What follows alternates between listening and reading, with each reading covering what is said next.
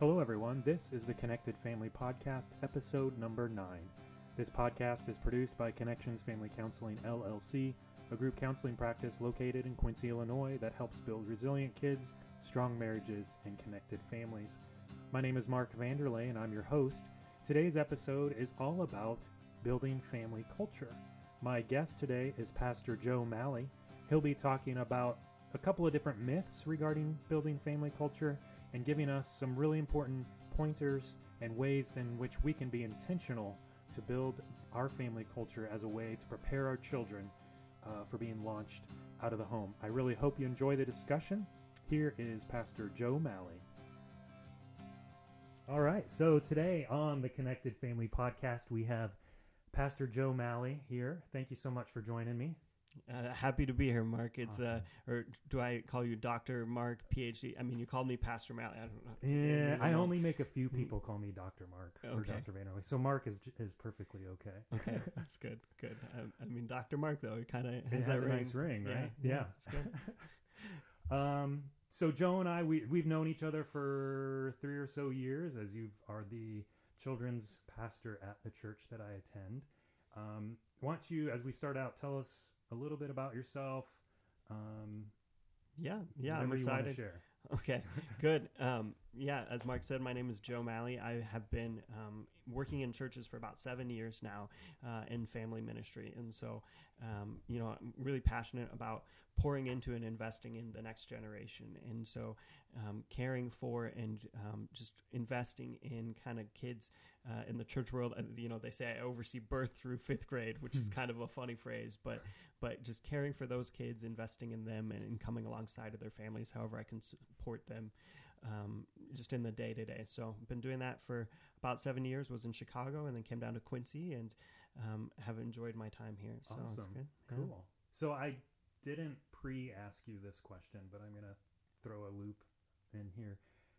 Because as I was thinking about it, I wondered about this because I don't know that we've talked about this. How did you come to become a children's pastor? Like, what led you in that direction? Yeah, I think when I think about children's ministry, it is really just a passion for education within the church setting. And so oftentimes, I talk to teachers and different things. I feel like we have a similar calling. Mine is just a little more faith-oriented in that I want to see kids know and grow in their faith, where they're looking to see them know and grow in math or science or whatever that is. And I talk to someone in the school systems, talk to them in the church systems. There's just not a lot of men that are investing in kids.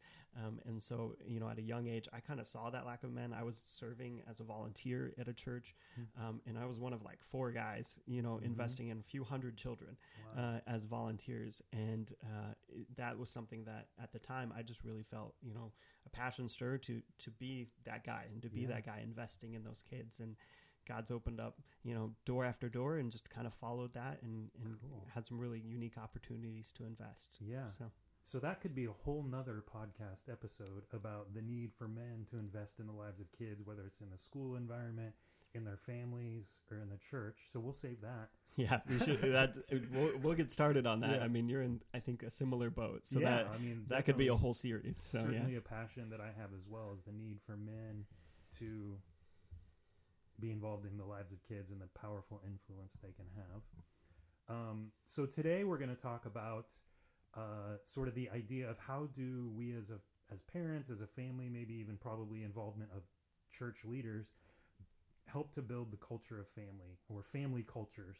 So that's a topic that you've educated people on in the past, and so we're going to cover that a little bit today. I'm excited to hear what you have to say and learn from that. So how do we build a culture in our family? How do we build that? Tell us a little bit. Yeah, Mark, when I talk to people about this, and I start to, often with breaking down kind of the myths behind it, because when it comes to creating culture in your family, most people think, we should have had a 3-year plan before we had our first kid, and now it's too late and we're behind the curve. When in reality, it's never too late to get started. Mm-hmm. You have the opportunity to be an influence maker at the beginning, and that's the first myth I always tend to share with people is that it's never too late to start. And no matter who you are in your family, whether you're, a brother, sister, mother, father, however that looks like, you have the opportunity to influence your family in one way or another. Mm-hmm. So it's not too late to start to begin to make a culture and to invest and to engage with them in that way. What a relief. Go ahead. Yeah. So that tends to be, the first myth that I share with people. It's not too late. You should start now. Okay. You didn't need to plan it ahead of time. So I have a story about that, if I can. Go for it. There. So we were living in Branson, Missouri, and attending a church there, and there was a family that had 3 teenage boys, and we had 3 young boys. And the teenage boys were, graduating high school, going off to college, maybe even getting married. And I often would look at that family and I'd go, wow, if my boys could turn out like that, that would be really, really great. I'd be very excited about that. And then I was convicted, and because I was thinking about it, and I'm like, well, if I hope that my kids turn out that way, I have to start like yesterday to create or to help, form what that looks like. And so I guess I felt a little bit of that myth that you're talking about, that like, oh, I should have started a long time ago, and now I'm behind the 8 ball, and I'm doing it too late. But you're saying there's hope. We can start right now. Right. And it's okay. Yeah. I think I talk to parents all the time. They're like, well, we didn't do that with our first child, so it's too late. And now, we missed the ball, we missed the opportunity for that. And I'm like, no, actually you can, don't wait. And, it's talk to your child, admit to them, it's okay to tell your kid, hey, no, we did this wrong. Yeah. We're going to change it, and we're going to begin to shift how we are as a family. Cool. So there are other myths as well? There are 2 more that I like to hit and talk to people about, so 3 total. First is that it's not too late to start. The second is, that I can wait. So although I'm saying it's not too late to start, it's also you shouldn't wait. And, there's a famous quote that goes around by George Barna that says, in a race to a child's heart, the first one there wins. And that's just so powerful to me, is to hear that and to think about that as we invest in kids. Because they love what they're introduced to first. It's funny, the time after time, just the interactions I have with kids and how they can quickly love, there's the example of the attachment to a pencil. And, you just name the pencil and you introduce them, and they'll love that pencil over every single pencil you give them. But then you snap that pencil too, and their connections broke with it, and they're no longer connected to that. But they prefer that pencil always over other things. And so I think that's just a great thing to remember as you think about caring and investing in kids. In the race there, it's the first thing there that wins oftentimes with kids, because they don't necessarily have that abstract reasoning that we have as adults. They're concrete thinkers. The first thing there they're going to love and they're going to attach onto. And so as parents, as families, we need to recognize that and be making sure that we're filling them up with the right things and not, those number 1 pencils that nobody can use for tests anyways. You got to have the number 2. Yeah. So that really speaks to the need for intentionality in some ways, in regards to what do I want to be that first thing? Do I want it to be, my influence? And so hopefully I'm engaging with my kid, and hopefully I'm thinking about what I'm going to intentionally put there, as opposed to maybe some other influence from our culture or from some other place. Yeah, I think one of my taglines for just philosophy of, how I go about working with kids is that you want to introduce intentionality at all stages and in all ways.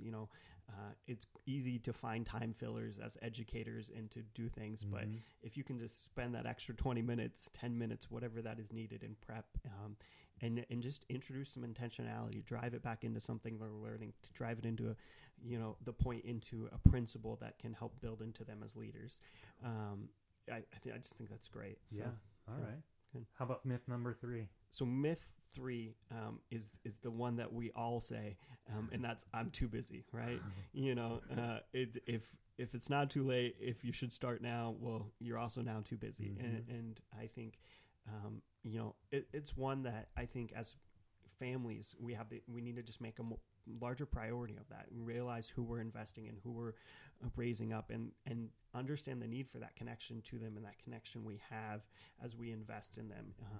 There's a poll done by Gallup about 5-6 years ago now that shares that the average family at the time was spending 34 minutes a day together as a family. Yeah. But then 60% of those parents also admitted that was like a sedentary activity. They were just sitting around, maybe watching TV, maybe it was a quick dinner, but 34 minutes spent together as a family. Yeah. When you think about families and how much influence, and you even just think about your own family and how much of who you are now is shaped by them, to think that comes even from just 34 minutes.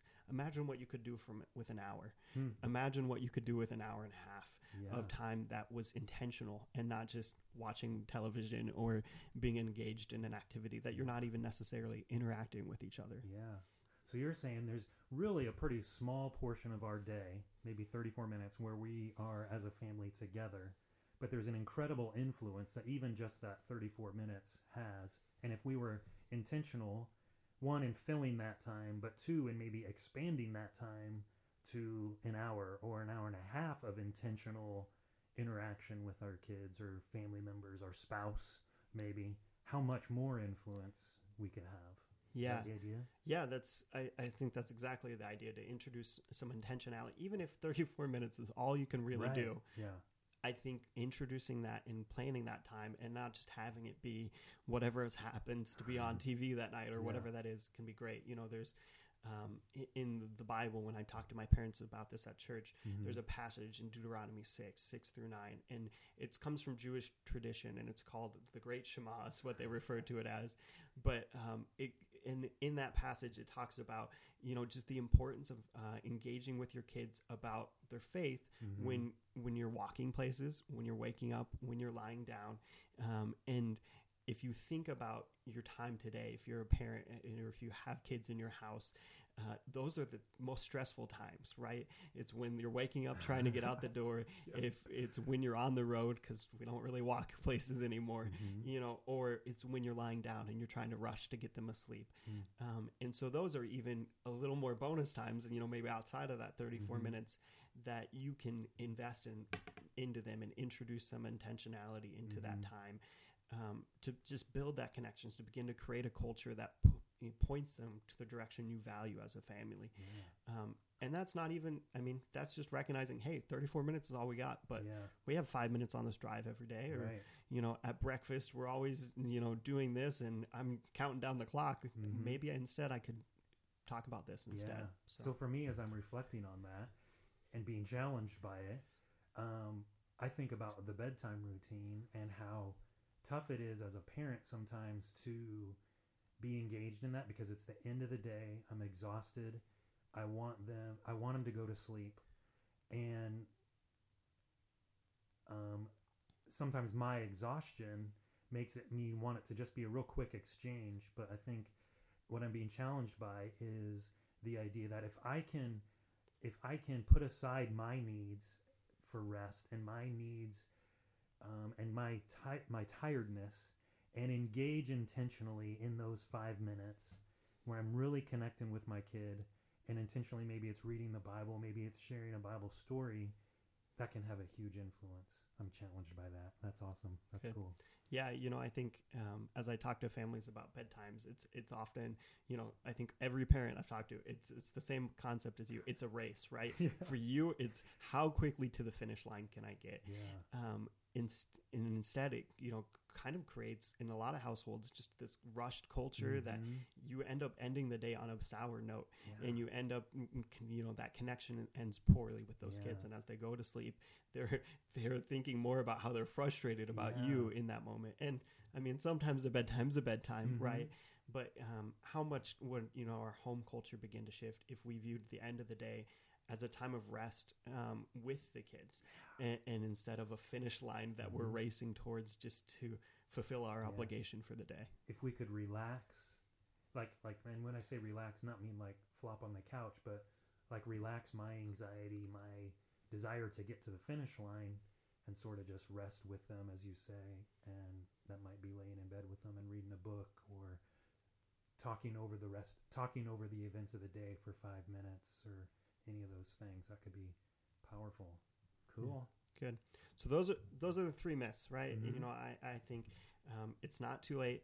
It's not, you know, something that you have to wait to start now, and you're not too busy, right? Mm-hmm. So if you can get your mind around those three things, as you think about culture, as you think about that time that we spend together, you know, then it's time to begin to shift. Okay, now what actually are we pointing kids in our families towards? Mm-hmm. And one of the phrases I like to say is that creating culture is not a task that happens in a day, but it happens by being intentional, setting values, and creating informality.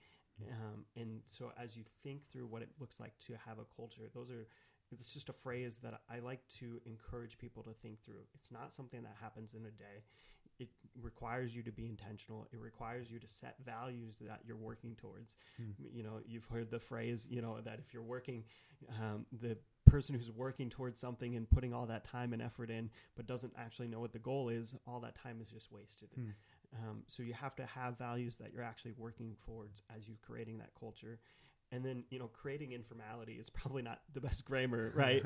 but my idea behind that is that, you know, as you're creating a culture is an unexpressed thing often. When you live in a culture, when you think of the community you're in, the culture that you're in is often unexpressed. Yeah. And so you can know as a family, your culture is really shifted when you start to see those values come out in unexpressed ways and in unintentional times. And you start to see that just become part of the conversation.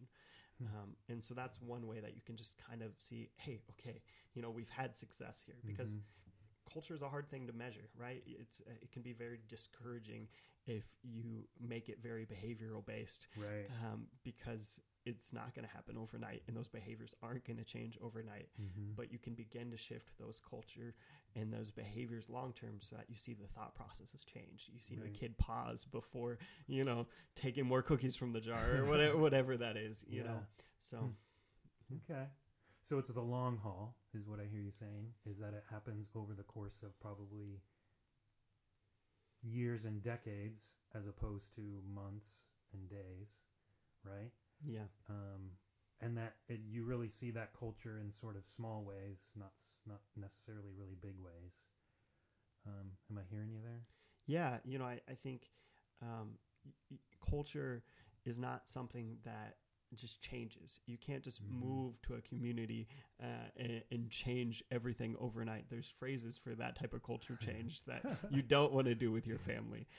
So it is very much the long haul, and investing in, you know, into that, and just beginning to live out those principles yourselves. You know, going back to the bedtime example, if you can find that peace, if you can join them in that as they begin to rest, maybe it's even just modeling, like, hey, I'm going to, you know, move my toothbrush to your bathroom and we're all brushing our teeth together, you know.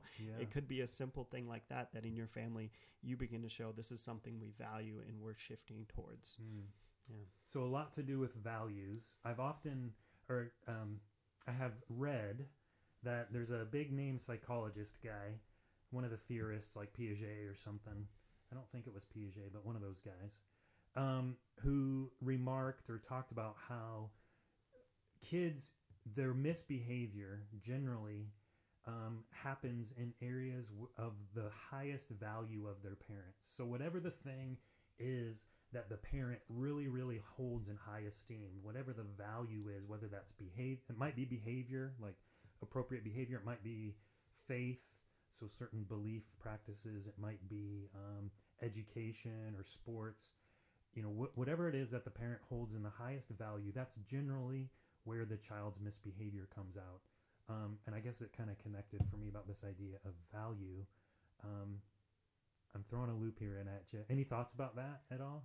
Yeah, Mark, I think, you know, one of the cool things about having a high standard for something is that it points out flaws, right?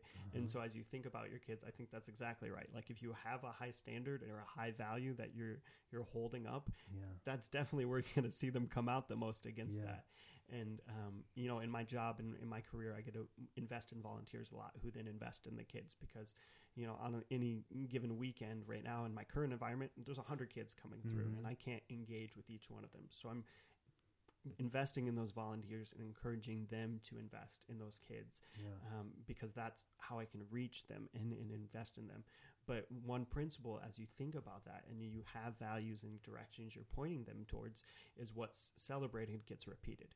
And so as you have these values, it's important to remember that it's not all just about discipline, right? Discipline, it's very much, there's that structure of correction, repeat, instead of conversation and interaction and explanation. That, depending upon the age of your kids, they may or may not engage with different ones of those things. But there's also something unique that's found in celebration. And it's celebrating, it's a classic classroom principle. You don't address the kid that's making noise. You compliment Annie in the corner who's doing a great job of listening.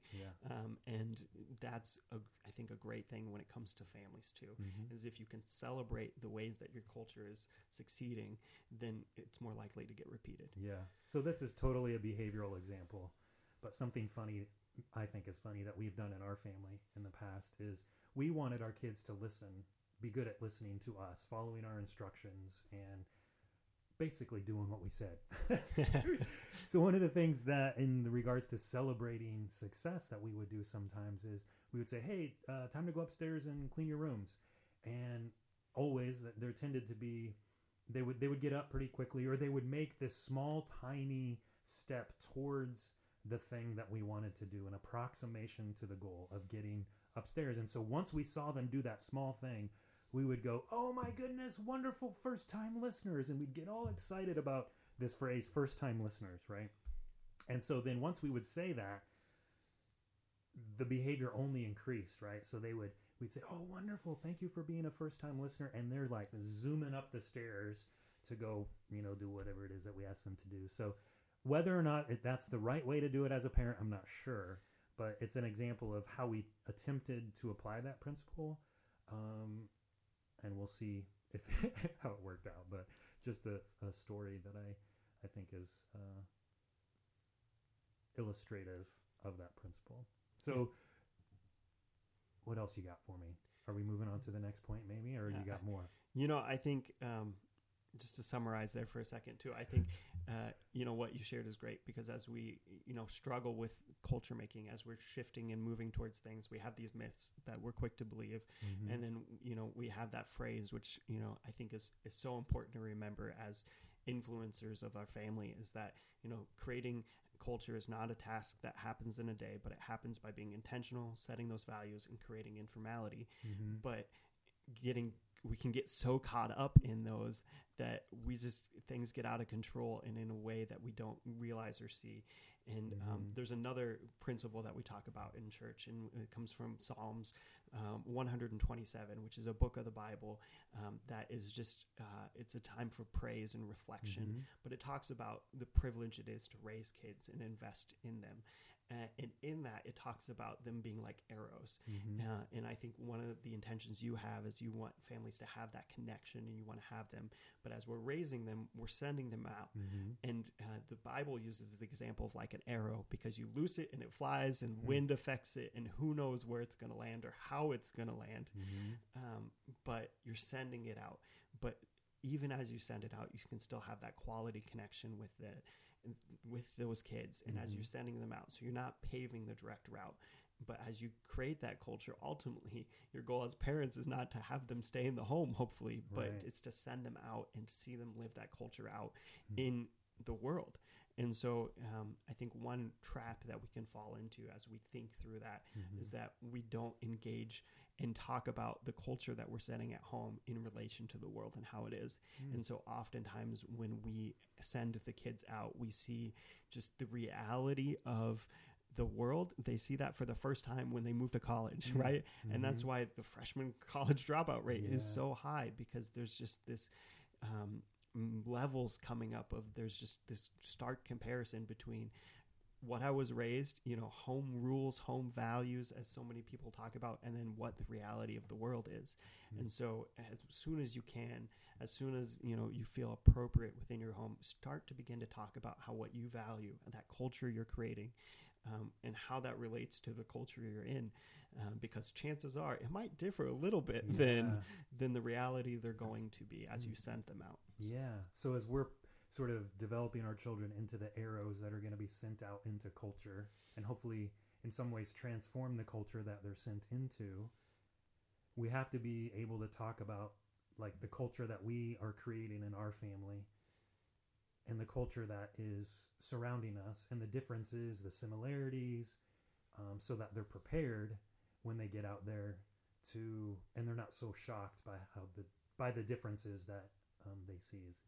Yeah, I think if you think through it from an education standpoint, it's one thing to teach something, it's another thing to see it applied and to see that tactical, or not tactical, but you see that tactical, I can't say it right now, but you see that practical application of just that tactile learning, there's the word I wanted, that you see them begin to implement it for themselves. You see that reasoning take over and you see that play out. But oftentimes we wait too long and then the culture that the world has already shaped their thoughts and they've never thought about engaging the two.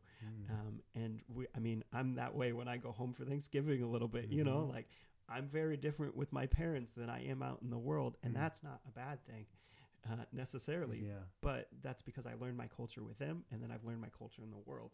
And I haven't necessarily learned about who I am, in merging both well.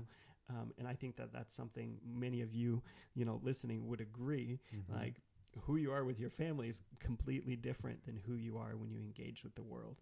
And as we raise and influence our families, if we can merge those two people, I think, what we're working towards as a family will oftentimes be the culture we would love to see our culture shape into.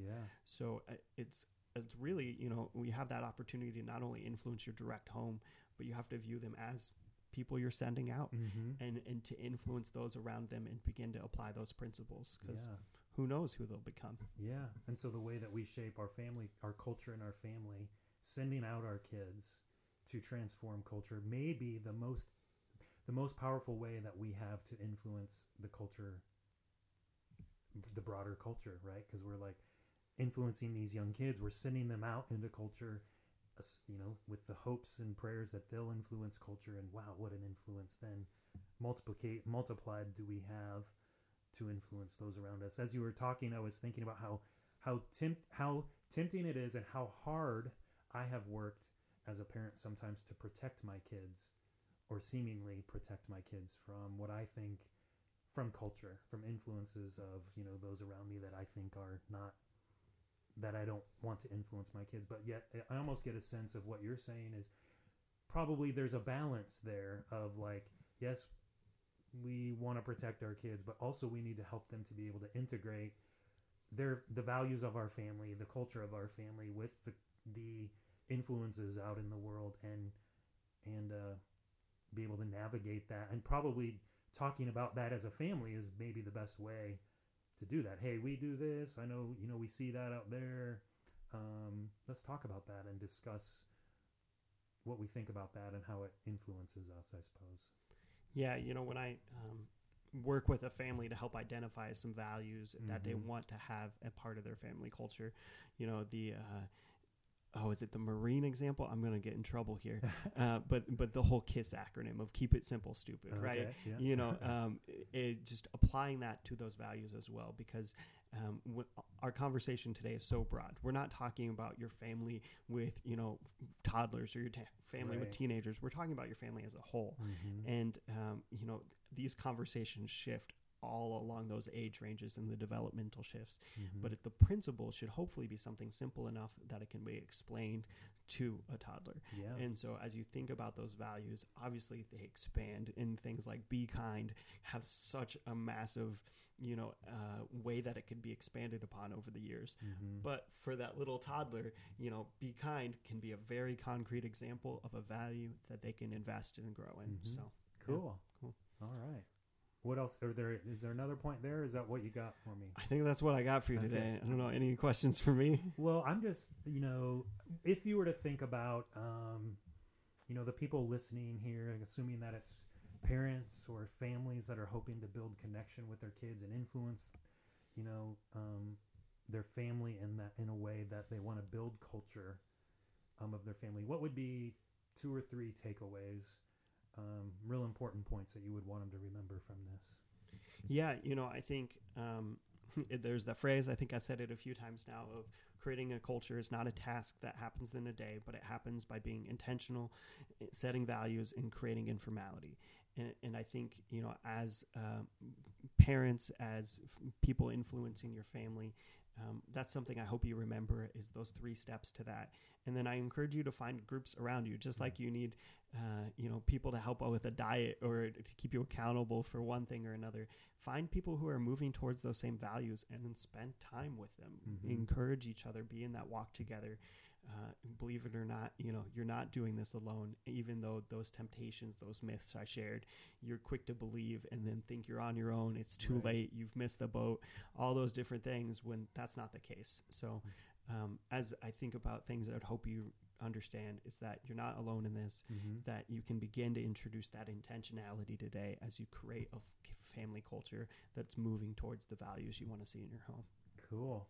Awesome. So I really, really appreciate you being here today and sharing, all this information with us and helping us to form a family culture that we hoping to form. So are there sometimes on podcasts people then say, oh, so how could people find you? If there's like Twitter or what's it called? Instagram. Are there any places that you would want people to find you online? Yeah, I am on social media, so you could certainly look me up if you wanted, I guess. One of the things that I've started doing with a friend in Canada who's an illustrator is him and I have something that's still very much in development, but we're working on creating, it's called Kidtivity.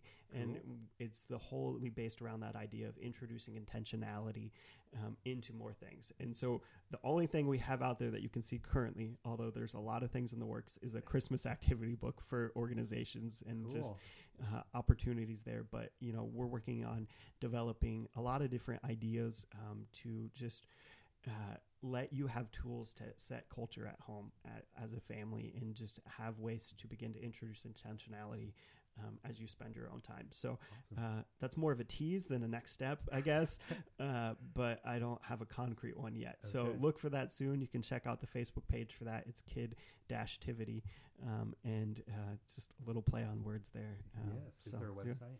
There is a website. It's only got that Christmas book on it right now, so it's being overhauled. Okay. So you can find it, but unless you need a Christmas activity book, probably don't spend a lot of time there. So the Facebook page maybe is the place to go. Yeah, I would say, like that, follow it. You can sign up for our email list. There's going to be a lot of silence probably for the next 2 months, but right around March, you'll start to see, or end of March, you should see some traffic with some announcements. Awesome. So, that sounds really cool. So practical ways of building, practical things that can be used intentionally to build the culture that you're talking about. Yeah, awesome. Hopefully. We'll yeah. see. Yeah. Well, thank you very much again, Joe. It's been a pleasure. I will see you on Sunday. See you Sunday, Mark. Thank you for listening to the Connected Family Podcast. We're dedicated to helping you build resilient kids, strong marriages, and connected families. If you'd like to continue the conversation about building family culture, please join our Facebook group at facebook.com/groups/the Connected Family Podcast. This group consists of additional resources and discussion regarding episode topics and support for building a connected family. You can also follow us on Instagram at Connections Family Counseling, or find our website at connectionsquincy.com.